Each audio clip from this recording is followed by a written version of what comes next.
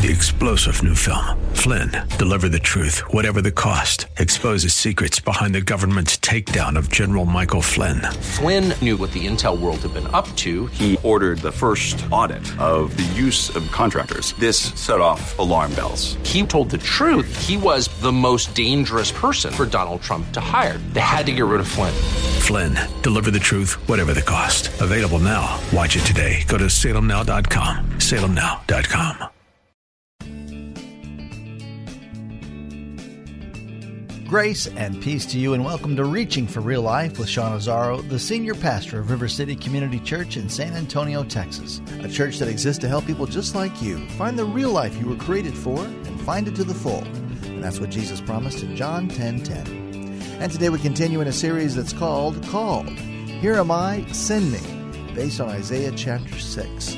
And today Pastor Sean Azzaro reminds you that you are called. You have a purpose for the kingdom. Isaiah responded to his calling at the altar of sacrifice, which involved a burning piece of coal which set him apart. So we need to be set apart from this present dark culture. RealLife.org has this full message, sermon notes, and series available for free. But if you feel led right now to bless this listener-supported radio ministry, then please do. There's a place to give at RealLife.org. It's part 2 of the message, The Burning Coal. Pastor Sean is teaching from Isaiah 6 and 1 Corinthians chapter 6. It's time for Reaching for Real Life Radio. It is holy. It is set apart for His purpose. It is His from that moment forward. So the coal touching the lips of the prophet made a powerful statement. One was just plainly stated in the passage, you are forgiven. But there's another statement that was made. You are forgiven and you are mine. You are forgiven and you are mine. You are now holy to the Lord. Your lips and your person, your heart. Isaiah, you are holy to the Lord. And he would have understood it immediately, because the coal off the altar, he would have known what the altar meant. He would have known that's the altar of sacrifice. He confesses his sin. The sin is atoned for by this touch. Your sins are forgiven. This has taken away your guilt. But implicit in that act is, and you are mine. You are forgiven, and you are mine. He was consecrated and holy before the Lord, set apart for His purpose. And I want to suggest to you, every single one of us, when we go to the altar, you know what the altar is for us? It's the cross of Jesus Christ. That's the altar where our sacrifice was made. When we accept Christ as Savior and He forgives our sin, there is that same idea of your sins have been brought to the altar. You are forgiven. But understand something. You are mine. You are mine. Some people are like, well, wait a minute, whoa. I didn't hear all that. I just heard about, man, Jesus died to forgive my sins. And didn't His grace just take care of all that? And kind of now I can go do what I want? Absolutely a gross misunderstanding of the gospel. The whole idea, we use this theological term and we talk about substitutionary atonement. It means someone else was a substitute and paid my debt. That's what that means. Jesus was the substitutionary atonement for us. In the Old Testament, that lamb, that spotless lamb, would be a substitutionary atonement for the sins of the people. But they understood clearly, that's my place. I'm the one supposed to be on the altar. I'm the one who deserves the death penalty. And when we come to the cross, we understand, whoa, that's my cross. Jesus took my cross. He's paying my penalty. He is the sacrifice for my sin. That's not His cross, that's mine. And He took it for me. The sacrifice took the place and represented the life of the one bringing it. And so Christ died on our behalf, but understand that brings to light the New Testament theology that the Apostle Paul taught. Look what he taught in Colossians 3, 1-3. He said, since then you've been raised with Christ, set your hearts on things above, where Christ is seated at the right hand of God. We understand this idea of being raised with Christ, don't we? In baptism, we understand Romans 6 tells us that when we are baptized, literally it's like you died with Christ and we're buried with Christ in baptism. We're buried with Him. The old person who you knew before Christ, the old Sean Azzaro, that person's dead, buried with Christ, because my sins were buried with Him. But a new person is made alive in Him. If anyone's in Christ, they're a new creation. The old's passed away, new has come. So there's that resurrection. Baptism represents the death and the resurrection, death of the old nature, resurrection of the new nature in Christ. So that's what Paul's talking about. Since you've been raised with Christ, set your hearts on things above, where Christ is seated at the right hand of God. Set your mind on things above, not on earthly things. Why? For you have died. Like, wait a minute, but I'm right here. I'm fine. No. You have died. That old person who was lost in sin has died. And your life is now hidden with Christ in God. My old self dies with Him. But this new life, filled with his presence, forgiven and set free, is raised with him. See, Christ died for us. But the scripture says now our life is hidden in him. We live in him, and he lives through us by his Holy Spirit in us. See, this is the secret of being holy to the Lord and being set apart for his kingdom. And the prophet learned a powerful lesson. That illustration of the altar and the coal, he knew exactly what was happening. That coal touches me, I'm forgiven, but I'm holy to the Lord. And he understood something about his calling. And I want to suggest every one of us has a calling and has the very same implications. If you're taking notes, write this down. Calling isn't just an invitation to serve. It is the declaration that I am set apart as his. See, calling is the declaration that I am set apart as his. It's not just calling to an assignment. It's a calling to him. I'm his. I belong to him. See, that's the idea that the Apostle Paul is talking about in Romans chapter 12. We love this passage of Scripture, but I want you to take a look at it in light of this set apart, this holy unto the Lord, this declaration that I am his. Look what Romans 12, 1 and 2 says. Paul writes, therefore I urge you, brothers and sisters, in view of God's mercy, really important phrase, because of the mercy of God that you've seen and you've experienced, in view of God's mercy, to offer your bodies as a living sacrifice. He's urging us to offer our bodies, our actual life, it's our hands, our feet, our days, as a living sacrifice, holy and pleasing to God. This is your true and proper worship. Make note of that phrase. We'll talk about that in a minute. Do not conform to the pattern of this world, but be transformed by the renewing of your mind. Then you'll be able to test and approve what God's will is, or your calling, his good and pleasing and perfect will. Man, people all the time talk to me and they want to know how to discern the will of God. Yeah, I want to know what God's will is. You want to know how God's will is? Become a living sacrifice. See, it starts there. Oh, I don't know about that. I just want to know his will for because I've got some time. I've got some free time. And I want to know what's God's will for Wednesdays between, 6:30 and 9:30, because that's when I want God's will. Other than that, I'm booked. That fails to understand. That is a miscommunication on my part. If you think that's okay, I'm here to help set the record straight. There is this sense whereby we belong to him. And in that place, this place of living sacrifice, this place where we understand and we begin to discern our calling, and we begin to discern the voice of God. I want to suggest this Romans passage is the key and lays out some key understandings regarding being holy or being set apart. Here's a few things. First, being set apart means my life is not my own. It means my life is not my own. That's what the phrase living sacrifice means. It means I belong to him. You realize we all belong to him twice. If you're a follower of Jesus Christ, you belong to God twice. One, I belong to him by virtue of the fact he's my creator. He created me. He created me. He made me. I owe my life. I owe the air I breathe. I owe it all to him. If we believe anything that we talk about here, anything in the Word of God, we understand. He is the creator. He created all things. He gave us life. In him we live and move and have our being. So I'm his.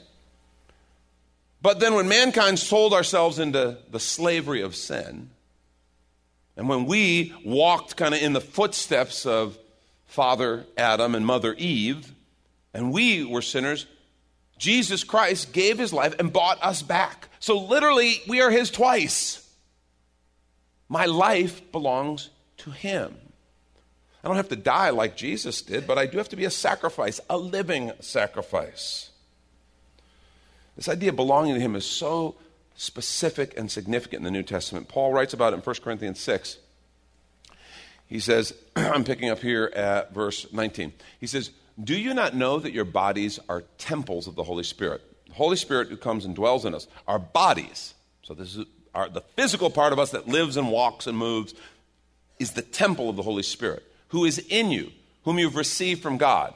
You are not your own. You were bought at a price. Therefore, honor God with your bodies. He makes this crystal clear. Jesus bought you, redeemed you, and you are not your own. He lives in you. I am his. He says it in chapter 7 like this. He really hits on this theme in the next chapter as well. He says, the one who was a slave when called to faith in the Lord is the Lord's freed person. He's talking to actual literal slaves. And he's saying, even if you find yourself as a slave, when you become a follower of Jesus Christ, you begin to understand something bigger is going on. You are not simply a victim of your circumstances. You are set free in Christ. Yeah, but I'm still a slave. But he's teaching that there is a way to overcome, a way to walk and live differently, even if you are a victim of the social injustice we call slavery. But look what he goes on and says. He says, similarly, the one who was free when called is Christ's slave. He's like, you need to understand something. If you think you're free and you've become a follower of Jesus Christ and you've begun to walk in him and been filled with his Spirit, you are now Christ's slave. You were bought at a price. Do not become slaves of human being. Well, we would go, well, no way. No, I'd never become a slave of a human being. That's ridiculous. Well, we don't have the institution called slavery any longer. But I want to suggest we become slaves to human beings all the time. Anytime we become the slaves of someone else's opinion of us, and so we start jumping through the hoops to please them, we're letting ourselves become a slave. Anytime we become slaves to the highest bidder, and we will compromise everything we are to the highest bidder, we become slaves to men. And there's all kinds of ways that we can lay our lives down at somebody else's feet and be jumping through hoops for them. And Paul's saying, no, you're the slave to one, and that's Christ. And I'm telling you, he was serious about this. He introduced himself that way. He used the phrase bondservant. But he would say, I, Paul, bondservant of Jesus Christ. Meaning, I'm the slave of Jesus Christ.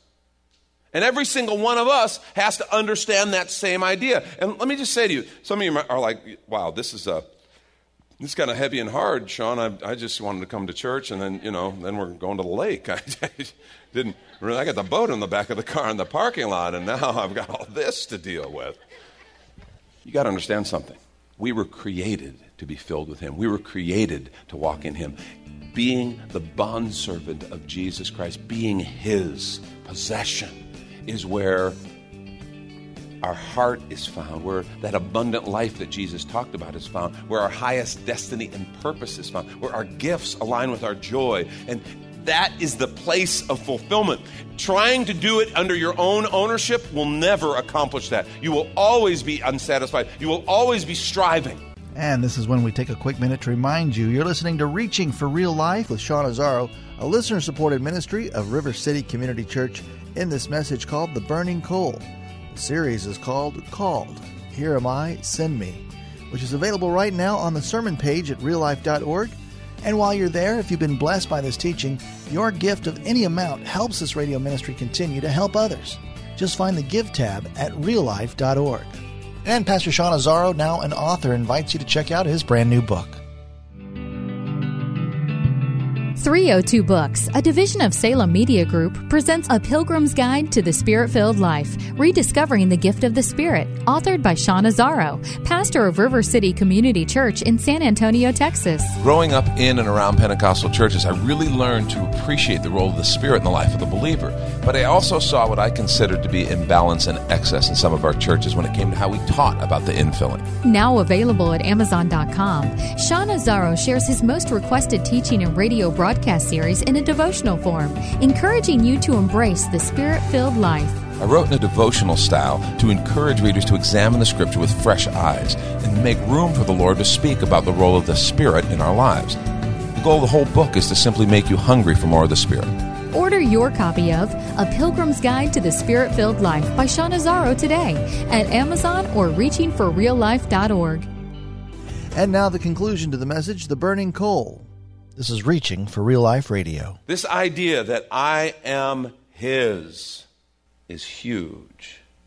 It changes everything. And it's inherent in our salvation. I've had people, there used to be a teaching that said, okay, you can have Jesus as Savior, but at a later date you accept him as Lord. Or have you accepted Jesus as Lord or just as Savior? And there was this idea of accepting Jesus as Savior, but you haven't yet accepted him as Lord. Let me just say to you, that's whack. That's like schizo Jesus thing, okay? I heard it a lot growing up. Okay, there's only one Jesus, and he is Savior, he is Lord. Let me explain why. We talked about repentance a few weeks ago, right? I'm walking my path, I'm doing my thing, I'm kind of God in my own life, if you will, making my own decisions, sitting on the throne of my own heart, just leading my life. And I come to that place where I recognize my sin. I recognize that my leadership has not been good. I recognize that I've hurt God, I've hurt other people, I've hurt myself, and I repent. Do you understand repentance is the first act of lordship? because I'm choosing his way over my way. I'm saying, I don't want to be in charge anymore, Jesus. Repentance in itself, the very act of repentance, which is essential to our salvation, is an act of saying, God, I want to be on the altar. I want to be yours. I don't want to lead my own life anymore. I trust you more than I trust me. And it's a really wise decision. See, being set apart, recognize my life's not my own. I'm now following Jesus. I'm his. And this affects every single area of our life.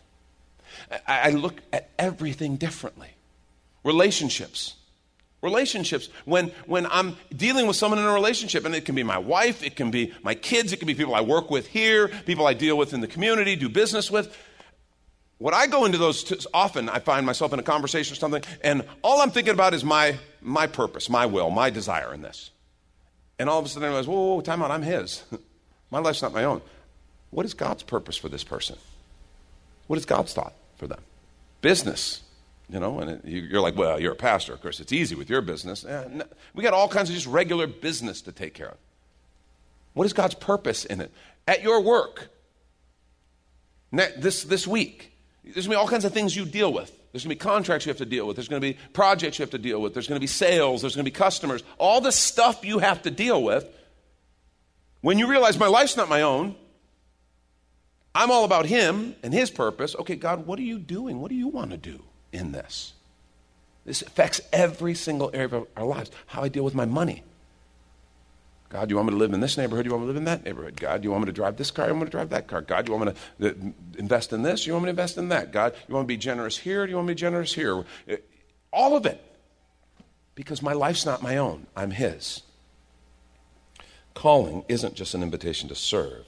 It is the declaration that I am set apart as his. It changes how we make decisions. It changes how we live. A second thing that Romans 12 shows us is being set apart is my response of worship. It is my response of worship. You remember what Paul said?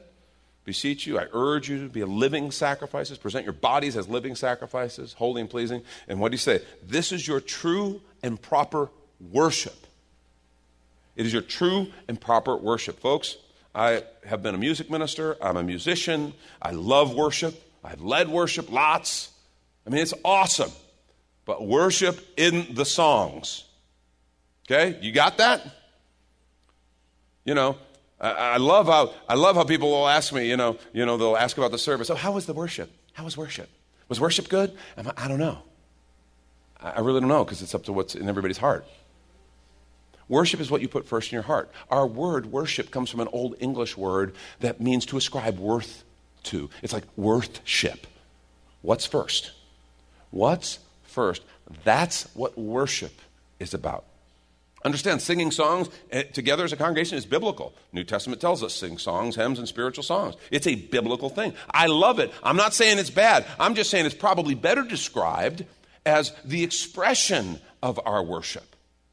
The declaration of our worship. But worship is that place where I'm a living sacrifice. That's what the scripture says. Present my body as a living sacrifice, holy and pleasing. That's my true and proper worship. See, worship is a heart that belongs to him and is fully surrendered to him. It's interesting. In the study called hermeneutics. Hermeneutics is the study of drawing truth from Scripture, how you draw truth from the Scripture and how you kind of deal with that truth. Okay? In that study, there's something called the law of first mention. And what it says is that the first time a word or big concept is presented in Scripture, it's usually very significant. And just theologians have looked and they've noticed a pattern. The first time those big topics arise, there's something very significant about that. The Spirit is setting the stage. He's kind of setting something up. You know where the first mention of the word worship is? And some of you guys, I see a couple of you nodding, you know where that is. It's in Genesis chapter 22. Well, you remember what happened in Genesis 22? Abraham, man who it says he believed and it was reckoned him as righteousness. Well, you remember God made a promise to him. He said, I'm going to make you a great nation. Problem is Abraham's like, well, but I'm old, my wife is old, we haven't been able to have any kids. Kind of unlikely. And God says, no, I'm going to do it. And it was so unlikely, remember his wife Sarah laughed? But God did it anyway, and he didn't kill Sarah over it, so, But it was one of those things where it was a very unlikely thing. But God did it, and they had a little boy, and his name was Isaac. And can you imagine how much this old man and his wife loved that little boy? Not only was he the beloved child of their old age, but the promises of God all were brought to fruition in this boy. And so one day God, we guesstimate the boy's around maybe 12 years old. God says to him, "Oh, Abraham, I want you to take your son Isaac to Mount Moriah, your only son, the son you love. I want you to take him and I want you to sacrifice him there to me." And Abraham knew exactly what God was talking about. It wasn't symbolic. It wasn't anything like that. Scripture says early the next day he got up. Let me just tell you, that's something I could have procrastinated. I could have put that one off. Okay? Did God really mean that? I got to pray about this more. The Bible says Abraham got up early the next day, and he went. And what's interesting is they get to the base of the mountain where God has instructed him to sacrifice his son, and this is what Abraham says. He said to his servants, "Stay here with the donkeys while I and the boy go over there. We will worship, and then we'll come back to you." And that's the first time we see this word in the Scripture. We will worship, and then we will come back to you. What faith, huh? Because the plan on a sacrifice, remember, the altar always wins, it always kills. Well, you know the story. Abraham gets up, and literally they have everything. Isaac is old enough to carry the wood, all right? So that's why they think he's at least 12 years old. He's carrying the wood for the sacrifice. And he notices to his dad, he says, "Hey, Dad, we've got the knife, we've got the wood, we've even got the stuff for the fire. Where's the sacrifice?" And remember, Abraham says, "The Lord will provide, son. The Lord will provide." And of course, he gets up there, he binds his son, ties him up, puts him on this altar he makes. And he raises the knife. And different ones have written. Kierkegaard even wrote about the insanity that this old man who loved his son must have been feeling. But the Scripture tells us he goes and he begins to lower the knife, and God stops him. And he says, "Now I know that you fear me." What's interesting, God's omniscient. I think God already knew, but now Abraham knew. See, it's not easy when God has to remove those things that threaten to become an idol. Do you know anything that becomes an idol in our heart, even a person, it is now be destructive to us and we become destructive to them. That's what happens. God had to remove Isaac from the throne of Abraham's heart. And that's how he did it. And the Scripture says he did provide a sacrifice. And that's the first place where we learn about worship. See, that's worship. Worship is a heart that is fully surrendered to him with no idols. What is first in your heart? What's first in mine? The declaration that I'm set apart as his is ultimately the issue of worship. Do I trust him enough to say, "Lord, I'm yours, and I trust you with my life"? Am I willing to be that living sacrifice and live in that place and trust him and say, "Lord, I know my joy, my hopes, everything can only be found in you. And so I'm willing to be that sacrifice that is holy unto the Lord." It means I don't ever get to claim volunteer status. I don't get to pick and choose. It means my calling is not just an invitation to serve. My calling is a declaration that I'm set apart as his. And of course, and we touched on this earlier, but I want you to write it down. Being set apart means living for his purpose. It means living for his purpose. Remember the second part of that Romans 12 passage? Look what he said. He said, "Do not conform to the pattern of this world." Now, he talked about living sacrifice, talked about your true and proper worship. He says, "Do not conform to the pattern of this world, but be transformed by the renewing of your mind." Scripture says when we are in Christ, we have the mind of Christ. His Spirit in us gives us the mind of Christ. Then you'll be able to test and approve what God's will is, or his purpose is, his good, pleasing, perfect will. You'll understand his purpose. You'll understand his calling. See, when we develop the mind of Christ, it changes. And let me tell you something that Christ does in us. And it connects back to this idea of the burning coal. Luke 3:16, this is John the Baptist talking. And he's addressing people. He answered them, he says, "I baptize you with water, but one who is more powerful than I will come, the straps of whose sandals I'm not worthy to untie." Look, talk about Jesus. He will baptize you with the Holy Spirit and what? And fire. The fire of the altar. Purging our sin. Cleansing us. and identifying us as his. See, that's what Jesus does. He comes in, and piece by piece, he begins removing all those things that are distractions, hindrances to God's purpose and his plan. When I have the mind of Christ, I begin to see the whole world differently. I see my life differently. His purpose becomes my purpose. In my relationships, in my work, my calling, with my family, every single area, I'm about what he's about because I am his. Calling isn't just an invitation to serve. It is the declaration that I am set apart as his. That's Pastor Sean Azzaro. You've been listening to Reaching for Real Life Radio. And if you'd like to hear this full message in this series that's called Here Am I, Send Me, it's available right now on demand at reallife.org. And while you're there, we'd appreciate your feedback. You can leave us a note on our Contact Us page. Or even better, your financial gift helps this radio ministry continue. Find that Give tab at reallife.org. But of course, you're invited to visit and join us at River City Community Church, located on Lookout Road right behind Retama Park, next to the Real Life Amphitheater. If you'd like to call the church, the number is 210-490-5262. As Reaching for Real Life Radio is a service of River City Community Church. We hope you join us again next time as you travel the road to real life.